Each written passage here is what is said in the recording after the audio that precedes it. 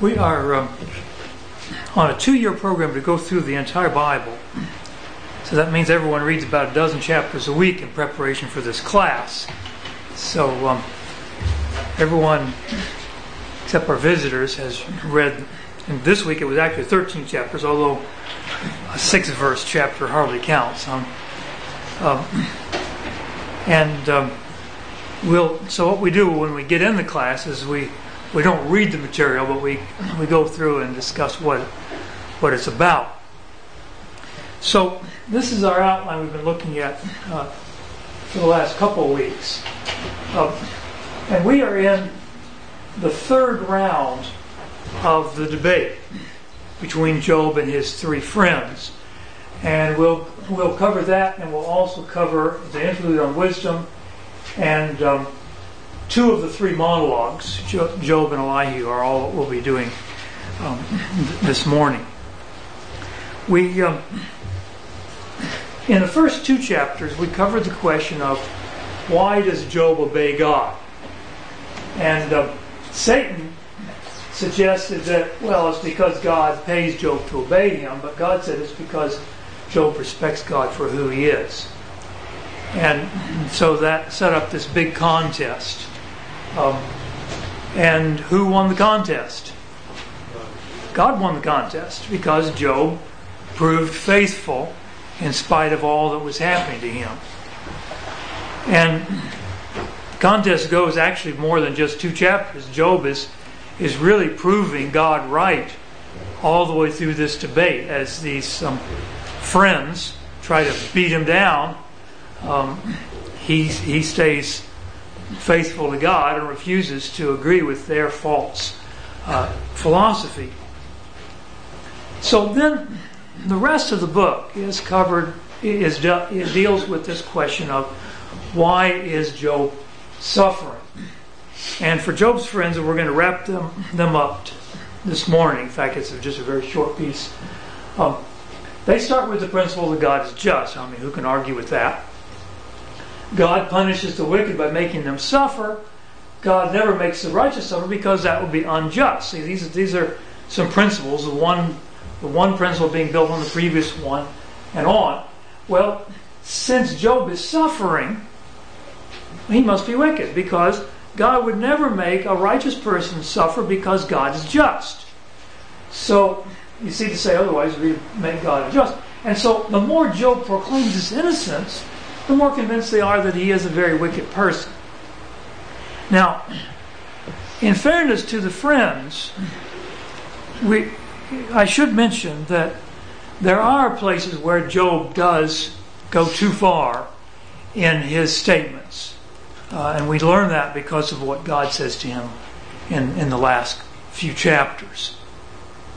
And so some of their becoming more and more convinced may well be for some of the things that Job says in reaction to what they're saying.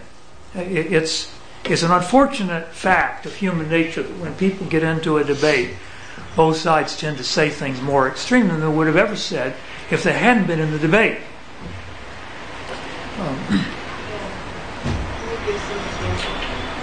Speak up. Can you give some examples of what you just said? Of when Job speaks too strongly. I can't give you chapter and verse, but I can mention some, to kind of paraphrase what he says. I mean, when he says that God had set him up as his target and God was denying him justice, and that God was had turned his back on him. You probably recognize those thoughts. It was not true that God had turned his back on him.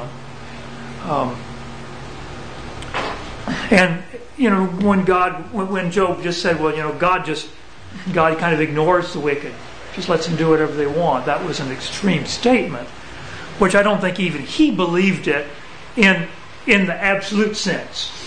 He was simply pointing out that, your philosophy, guys, doesn't always hold out.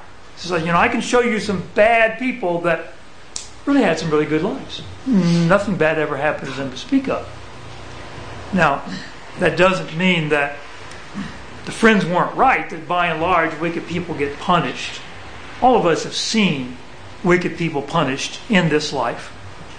But we can also think of some of those exceptions, just like Job was pointing out. But Job just made some, he did make some extreme statements too. So, back to our outline. We're in the third round. At the very end, of the three friends, which number is Bildad? They always go in order. He's the second one, yes. Bildad is the second one. Well, does that bring up any odd thing about this third round? Come in? What is number one? Well, no. Yeah, we started in the middle of it. Number one was back in chapter 22. Eliphaz spoke. So we had Eliphaz, now we have second is Bildad, but does anyone notice anything unusual?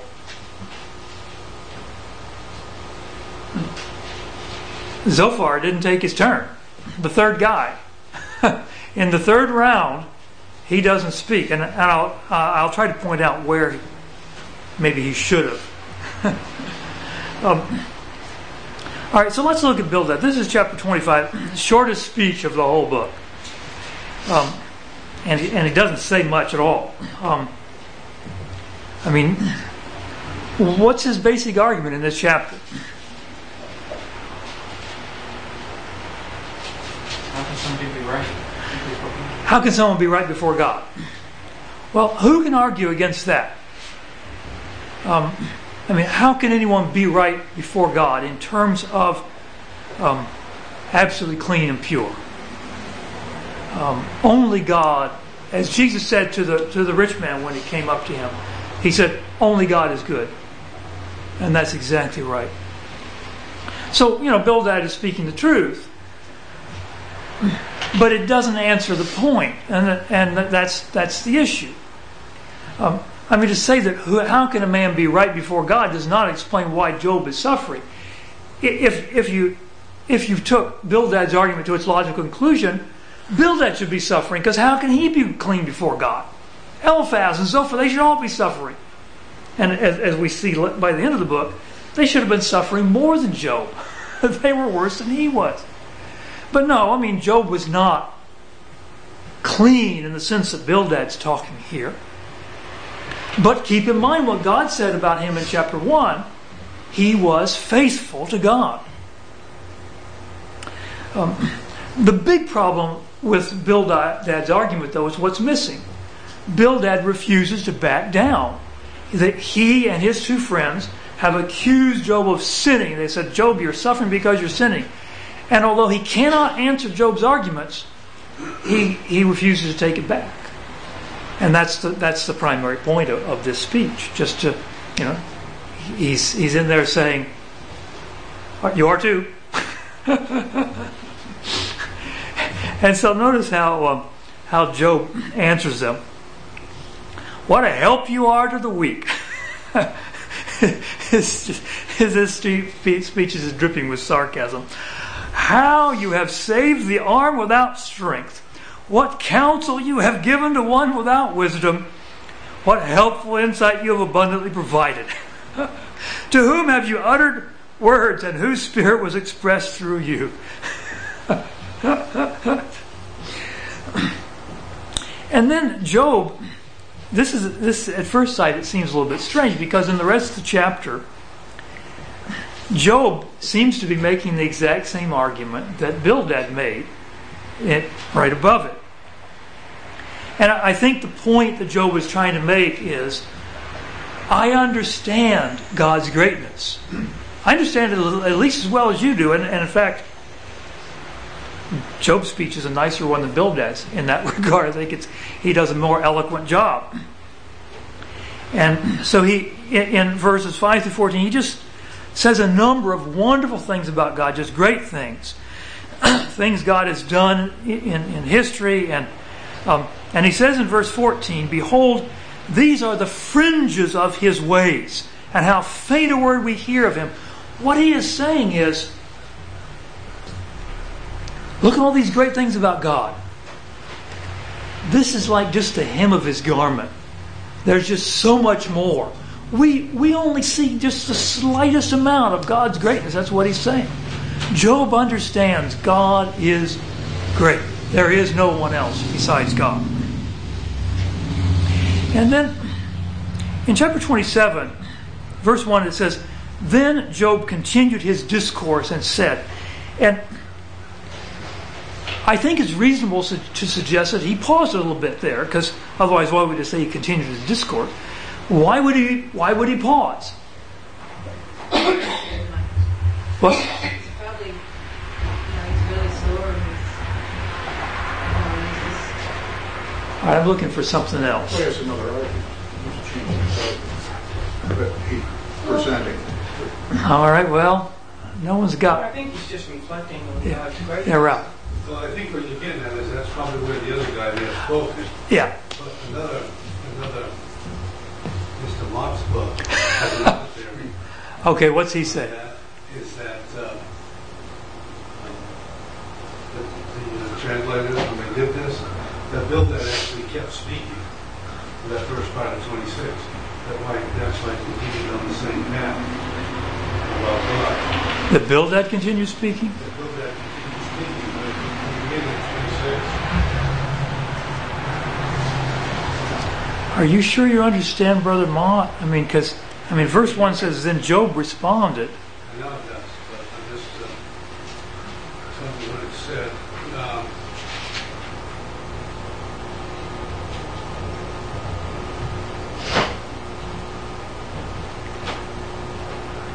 Well, there's a marginal note on 26 verse 1 that says, literally responded and said. But Yeah, which is almost always that. Yeah, almost every time that's the way it is. The translators leave out the "and said" because it's redundant. Okay, I have it here. Okay. It says some scholars actually think that may be a continuation of Bildad's speech on the omnipotence of God, this part having been misplaced in the process of transmission. For what can be the reason for such a passage from Job? So he says some scholars. He's not saying that's his view. Yeah. Okay. I'm aware. The truth of the matter is that you get all kinds of things with scholars kind of tearing things apart here. And in fact, I've heard that there's even some scholars that have tried to figure out. They've tried to take part of Job's speech and give it to Zophar because he's missing. But I think the reason Zophar is missing is because the same reason Bildad's speech was so short. He's run out of things to say, and so I don't think Job just kind of ran over him, just without pausing, letting him have a chance. I think Zophar just declined to have another speech. So we come to chapter 27 then, and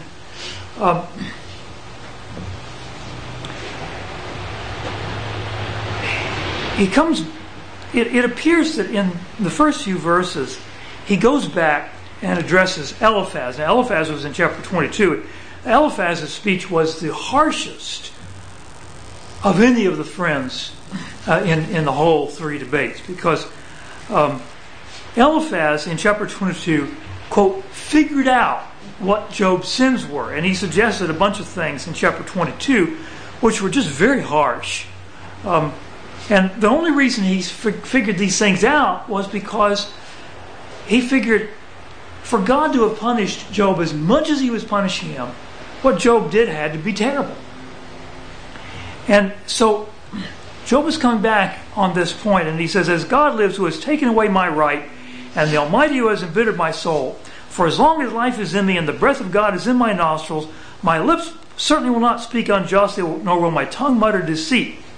Far be it from me that I should declare you right.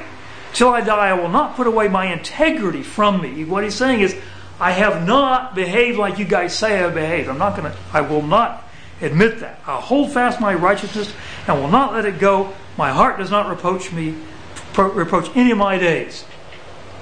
Now, we've seen before that Job is not claiming to be sinless. He talked at one point when he was talking to God that God was visiting him with the sins of his youth. Like any human being, he had sinned and he understood that. The issue was whether God was being fair in singling him out above everybody else on the earth to suffer the worst things imaginable. What had he done to deserve it? And he's saying he hadn't done anything to deserve it. And so then in verses 7 through 23, Job agrees with his friends. And this may be one of the sections that scholars would like to grab and hand it to one of his friends, because he says almost the same thing the friends have been saying, that God punishes the wicked people. Verse 13, this is the portion of a wicked man from God, and the inheritance which tyrants receive from the Almighty. And he goes and he lists, and it sounds a lot like what the friends have been saying. I'm certainly not willing to go and start cutting up the book of Job with scissors and start applying it to somebody else. Job said this. And the reason he said this was to show that he accepted the principle that God punishes the wicked, just like the friends were saying. The only problem is, he's not wicked, and it doesn't work for him. And I wonder whether it might have helped a little bit in the argument if he had made this statement earlier rather than here at the very end. Maybe they wouldn't have gotten quite so harsh if he could have agreed. But again, that's kind of the way debates go. So now we come to chapter 28, and the scene changes. Yeah, Tracy. I just wondered what was the answer to verse 27, verse 1. Then Job continued his discourse and said, well, all right, the answer, my guess, and just take it for this, my guess is that Job paused and waited for the third guy to speak. It was Zophar's turn. Zophar didn't speak, so Job continued his discourse. And he continued it all the way till the end. The three friends don't say another word the rest of the book. So it's my guess. You can take it for what it's worth. Now in chapter 28, this is just a lovely chapter. Very elegant poetry. And it's all about what? Wisdom. All about wisdom. And of course, like you do oftentimes in poetry, you go the long way around it. And so he says, surely there is a mine for silver and a place where they refine gold. Now that's interesting. And the reason he brings that up is because where's the mine for wisdom is what he's going to end up. But he has to go on about the mines for quite a long time. And it's really an amazing picture of ancient mining here. About how in verse 4 he sinks a shaft far from habitation, forgotten by the foot.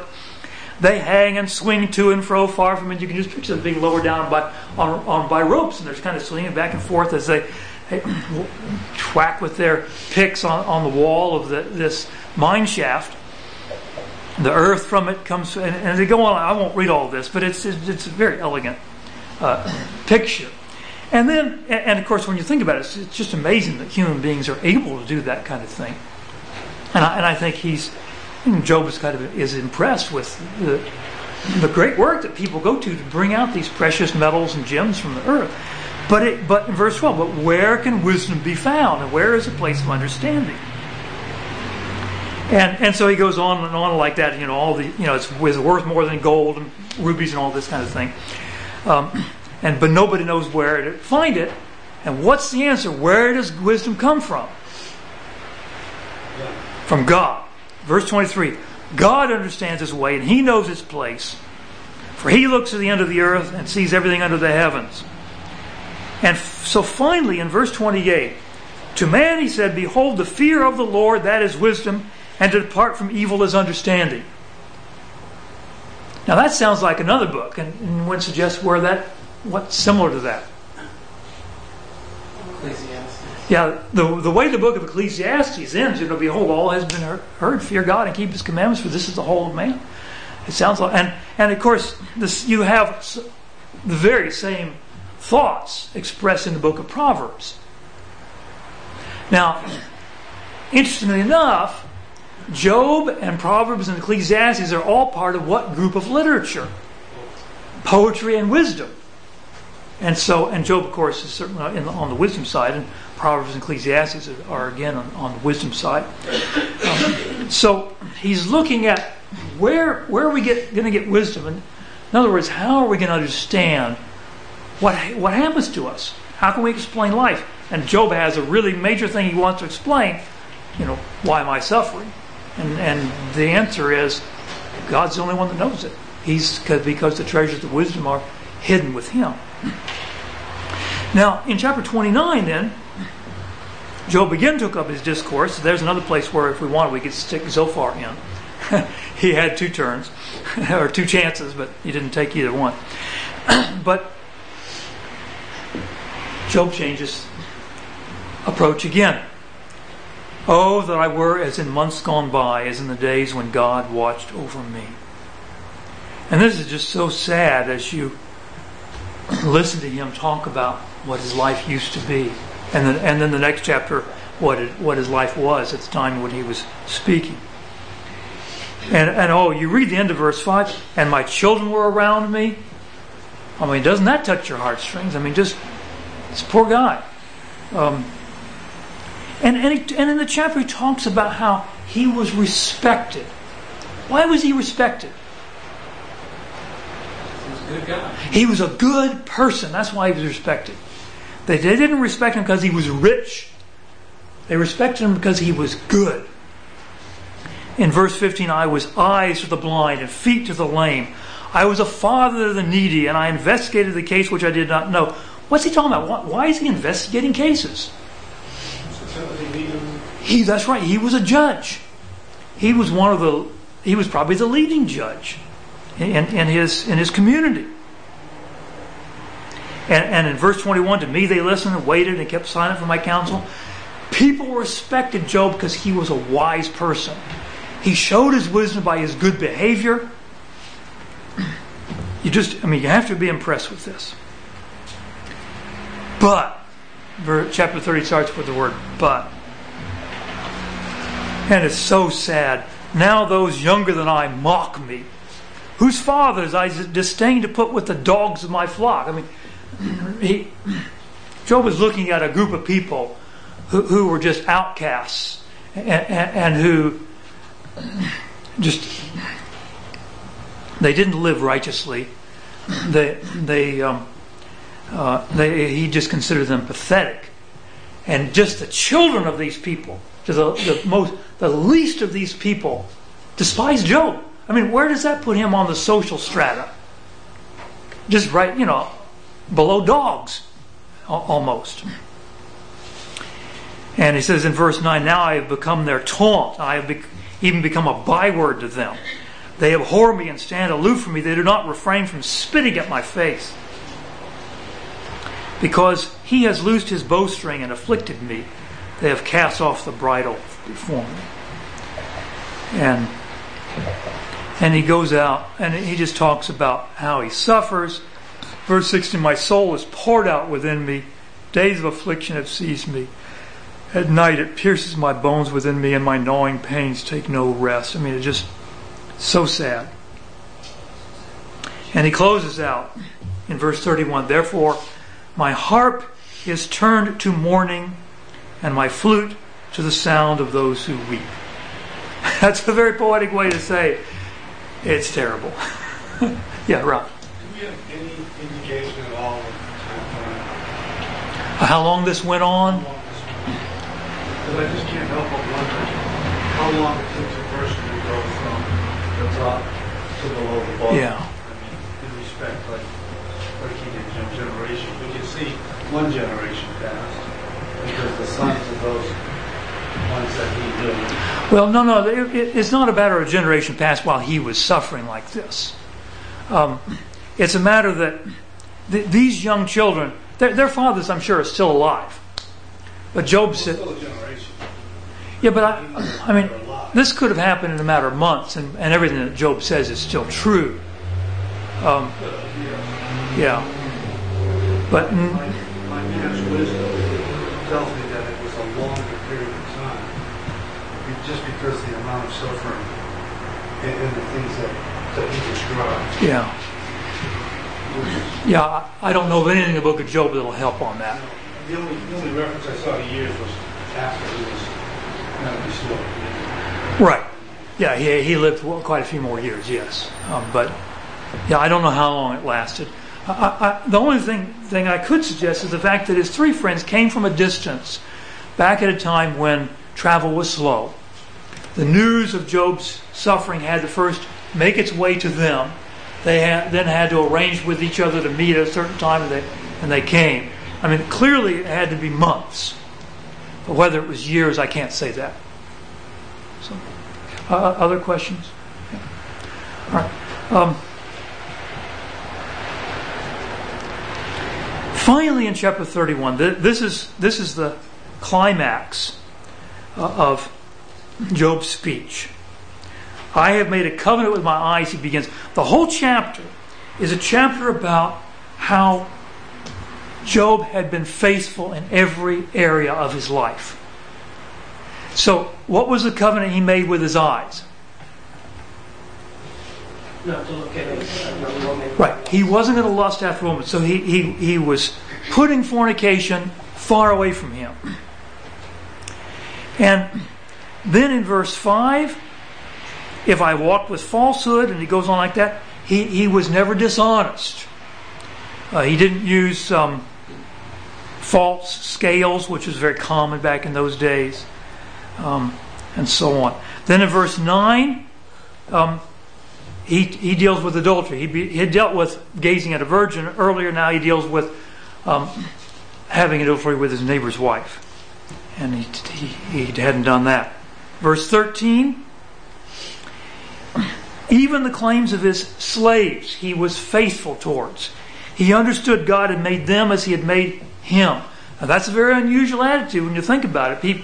Usually if someone's down on the social strata, the people above them don't think they have any rights at all. But Job felt that his own slaves had rights with him, and he always listened to them. Verse 16, the poor, if I have kept the poor from their desire. So these were not people in his household. The slaves were part of his household. These are people in the community, but he saw them and took care of them. The orphan, the widow. If he has not been warmed with the fleece of my sheep, at the end of verse 20, if I have lifted up my hand against the orphan because I saw I had support in the gate, let my shoulder fall from the socket. And he cursed himself if he has done any of these things, which of course he hadn't done. I mean, he was always very faithful, generous, took care of the widow, took care of the orphan, took care of the poor people.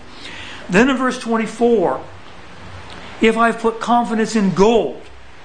Now that's amazing that he would have that kind of an insight. But he recognizes that would have been idolatry. And so this whole section is idolatry, because he talks in verse 26, if I've looked at the sun when it shone, or the moon going in splendor, because people back then worshiped the sun and the moon, but not Job. Then in verse 29, he didn't hate his enemies. He didn't rejoice when bad things happened to his enemy. In verse 31, he was hospitable to the strangers, the people traveling through. And then in verse 33, have I covered my transgressions like Adam? Or in verse 34, have I feared the great multitude? What he's saying is, my life was an open book. I wasn't one thing in private and another thing in public. In verse 35, oh, that I had one to hear me. He still wants to have this court case with God. He's gone through all of his life. Everything he knows about himself, he's done right. He wants to have a court case with God. And then he comes back in verse 38 through 40 with, he was honest in his business dealings. He was honest with the people he was renting the land from. The words of Job are ended. And that's finally the end of the speech. And the friends have nothing more to say about that. But somebody else does. There's a guy, we didn't even know this guy was here. He's been there the whole time. What's his name? Elihu. Yeah. And I want to ask the question, what are we going to make of Elihu? Commentators have expressed wildly different views about this guy. And I'm talking about commentaries that I've read myself. Everything from the voice of calm reason to an arrogant youth. What are we going to make of him? And I just mention this so that you'll understand that no one can be dogmatic on this matter. When you have very smart, very devout people, and I'm talking about Christians that are commentators. L.A. Mott told me that Homer Haley took pretty much the very opposite view that L.A. takes about Elihu in Homer Haley's commentary. So when you have good people, smart people, taking very different views, it ought to move us to humility. I mean, when we look at this, I'm not saying don't have your own opinion, but I am saying be a little bit humble about that and realize that you might be wrong, given just how diverse are the views of people probably smarter than any of us who are here right now. They're just very diverse. So I want to give some of the arguments so that you can kind of help draw your own conclusions. In his favor is the fact that he does take a different approach to Job's suffering. Also in his favor is the fact that Job never attempts to answer him. And he did give Job a chance. He stopped. Job, say what you want. And Job said nothing. So why? I mean, Job answered the first three guys. Why doesn't he answer Elihu? Apparently, now this is an inference which is not completely a necessary inference, but it's an inference. Apparently, Job sees something different in what Elihu is saying. There's some value that is different from what the three friends are expressing. Then we notice that God does not rebuke Elihu along with the three friends. This is in chapter 40, which will be next week's lesson. Now, those who think that Elihu is an arrogant youth do believe that God was talking about Elihu in 38 verse 2 when he says, "Who is this that darkens counsel by words without knowledge?" So they say, well, God did say, Elihu, no, I don't think you got the answer either. But I do want to suggest that he does offer additional insight into the purpose of suffering in this section. Each of us is going to have to decide, though, whether we think that answer is the final answer to the problem. So now let's look at his speeches. We'll go through these chapters in the remaining time. In chapter 32, he spends a long time just saying that he's got a different solution to this problem. In chapter 33 then, he says in verse 6, "Behold, I belong to God like you. I too have been formed out of the clay. Behold, no fear of me should terrify you, nor should my pressure weigh heavily on you." Why is he bringing this up about why, Job, you don't have to be afraid of me? What's the point? He can argue with Job, and Job can argue with him, and Job doesn't have to be afraid that he would have argued with God. Right. That was back in chapter 13, verse 21. Job had talked about this. How, if I do come before God in court, I'm just going to be terrified of him, and how can I have a discussion? And so Elihu says, "Hey, I'll stand in for God, and you won't have to be afraid of me." And whether God authorized him to do that is a different question, but he's certainly offering.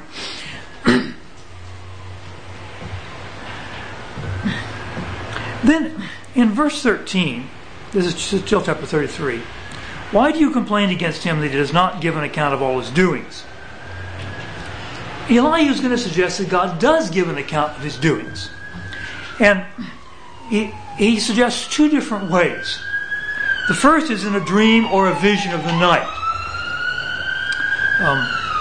And those were more common back in the Old Testament than they are in the New Testament. But in the Wednesday night class, Paul got a vision of a man of Macedonia in the night. So it's not confined strictly to the Old Testament. But he doesn't come back to that. Although I think it was Eliphaz in his very first speech that talked about how he got this vision in the night. I don't know whether Elijah was trying to connect that or not. But then he says in verse 19 that man is also chastened with pain on his bed. Now, I believe this is still, Elihu is saying this is still God's way of explaining to man. It's God's way of communicating to man. Now, so this is a step forward from the three friends. The three friends say that, Job, you're suffering because God's punishing you. You deserve what's happening. They also say, well, if you repent, maybe God will take it away. But Elihu is suggesting that the punishment itself was intended for good, not just, or the suffering was intended for good. It wasn't just for punishment. It was intended to turn a person back from his sin. And so, in parentheses, that makes God the friend of Job rather than his enemy, as the friends had believed. So then, in chapter 34, he says, "For Job has said, I am righteous, but God has taken away my right." And he says, Job, you're wrong to accuse God of acting unfairly toward you. And he explains, starting in chapter 34, verse 10, that it's just inconceivable that the God who created and rules the earth would be unjust. And so he talks quite a bit about, who God is. And then in verse 21, he moves another step forward. His eyes are upon the ways of a man, and he sees all his steps. God knows everything. So that God cannot be unjust by accident, because he doesn't know. I mean, he knows exactly what's happening. And indeed, God does not need to have a court case to try any of us. A court case is where you bring out the evidence. God doesn't need that. You don't have to hire a lawyer with God. It won't do you any good anyway, because He knows everything. Jesus said the very hairs of your head are numbered. So now we move on to chapter 35. And he's still talking about the things Job said about God that he thinks is wrong. Do you think this is according to justice? Do you say my righteousness is more than God's? For you say, what advantage will it be to you? What profit will I have more than if I had sinned? And so his answer is, God is so far above us that He is not affected by what we do. Whether we do good or whether we do bad, it doesn't affect God. And I would like to suggest that there is a sense in which that's correct, but not entirely. In fact, Elihu is not the first to bring this up. The three friends had already brought this up in the past. You may recall this same argument. But in the New Testament, we learn that while what Elihu says may well be true, that God is above us. What I do does not have to affect God. God chooses to be affected by what I do. When Jesus went to the cross, clearly God was being affected by what I did. And God has chosen to be affected by His creatures. Now that's something that it's impossible for us even to understand how the infinite God could be like that. Yeah, John. And the fact that God made sentient beings implies that He cares about what His creatures do.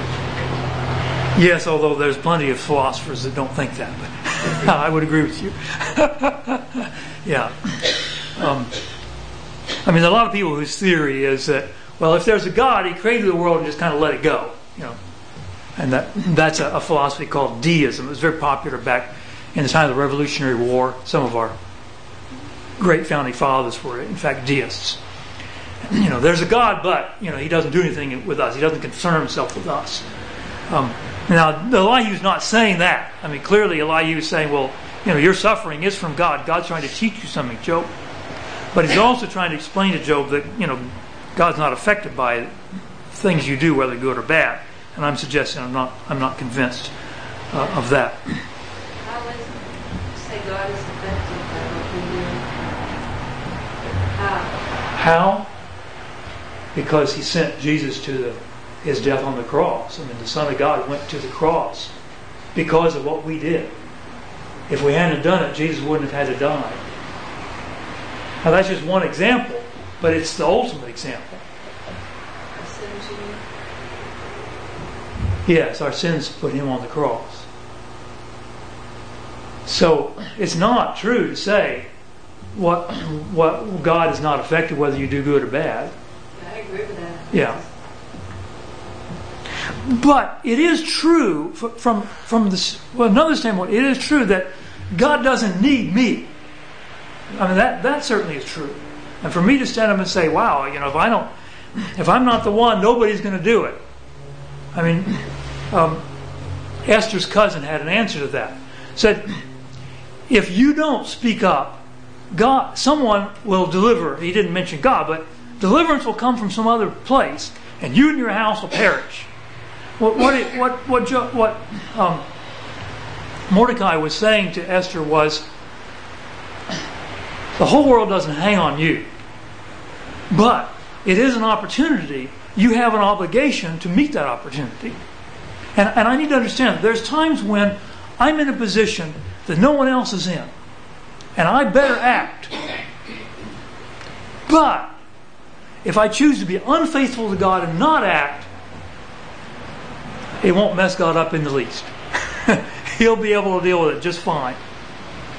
So, both sides of the coin on this Elihu issue. All right, let me see. I was in chapter 35. This is a very interesting argument here. Verse 9, because of the multitude of oppressions they cry out. They cry for help because of the arm of the mighty. Now, you listen to that and you say, that's good, that's what they should do. But no one says, where is God my maker who gives songs in the night? What Elihu is saying is very deep here. What he's saying is, a lot of people, all they want is what God gives them. In parentheses, that's what Satan said. And what Elihu is saying is, what we need to do is say, I want God Himself. Now, those of you who were here 4 weeks ago when I preached the last time, will remember that's exactly what I preached about. The fact that God wants us to delight in Him. Not just delight in His gifts, but delight in God Himself. And that's what Elihu is saying here. People cry out to God because they don't like what He's doing to them, but they don't want God. They just want to have a happy life. The two are not the same.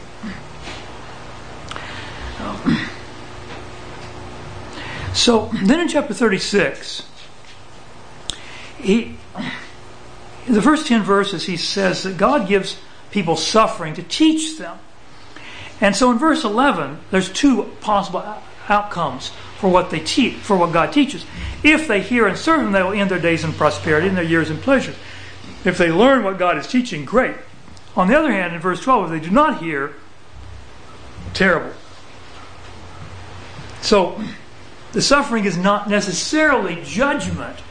It's instruction, and we need to pay attention.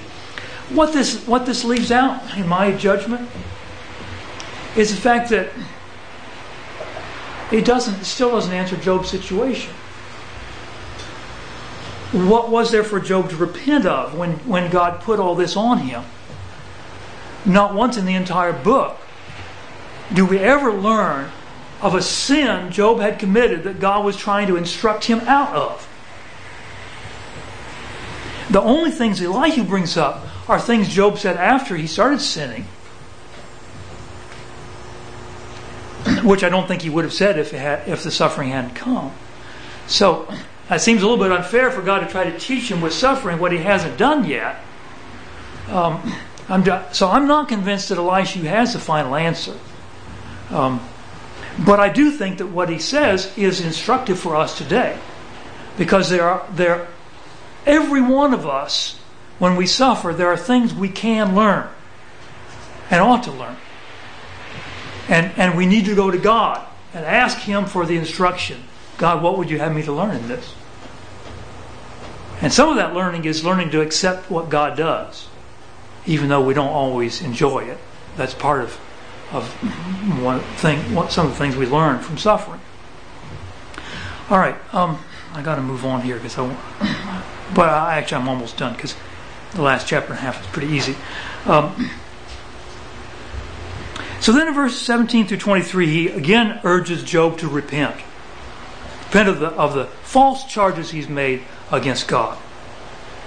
Then, starting in verse 24, and going on through the end of Elihu's speech, he talks about the greatness of God. The greatness of God is seen in what?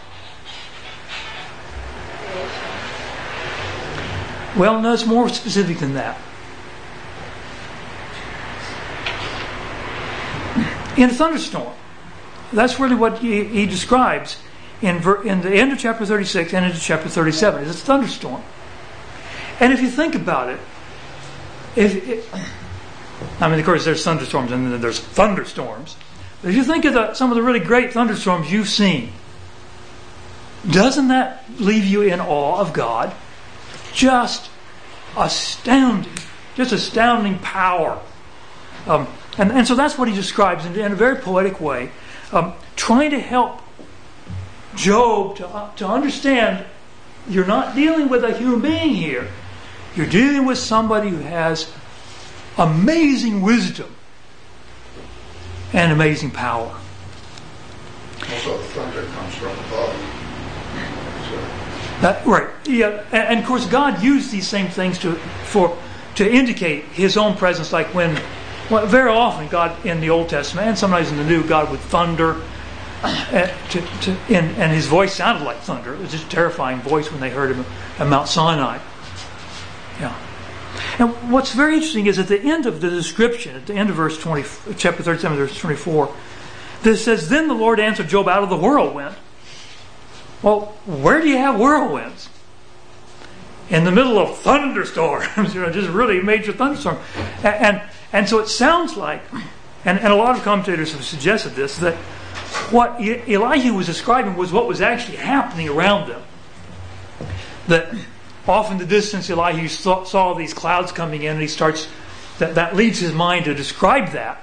And then the storm gets closer, and the lightning and the thundering, and I think he even mentions hail in this. And then finally there's a tornado, and God speaks out of the midst of that tornado. And that's what we're going to be dealing with next time. Any final questions or thoughts? Yeah, Tracy. Yeah, I was wondering if I could have that outline. Yes, I'll give you a copy. Sure.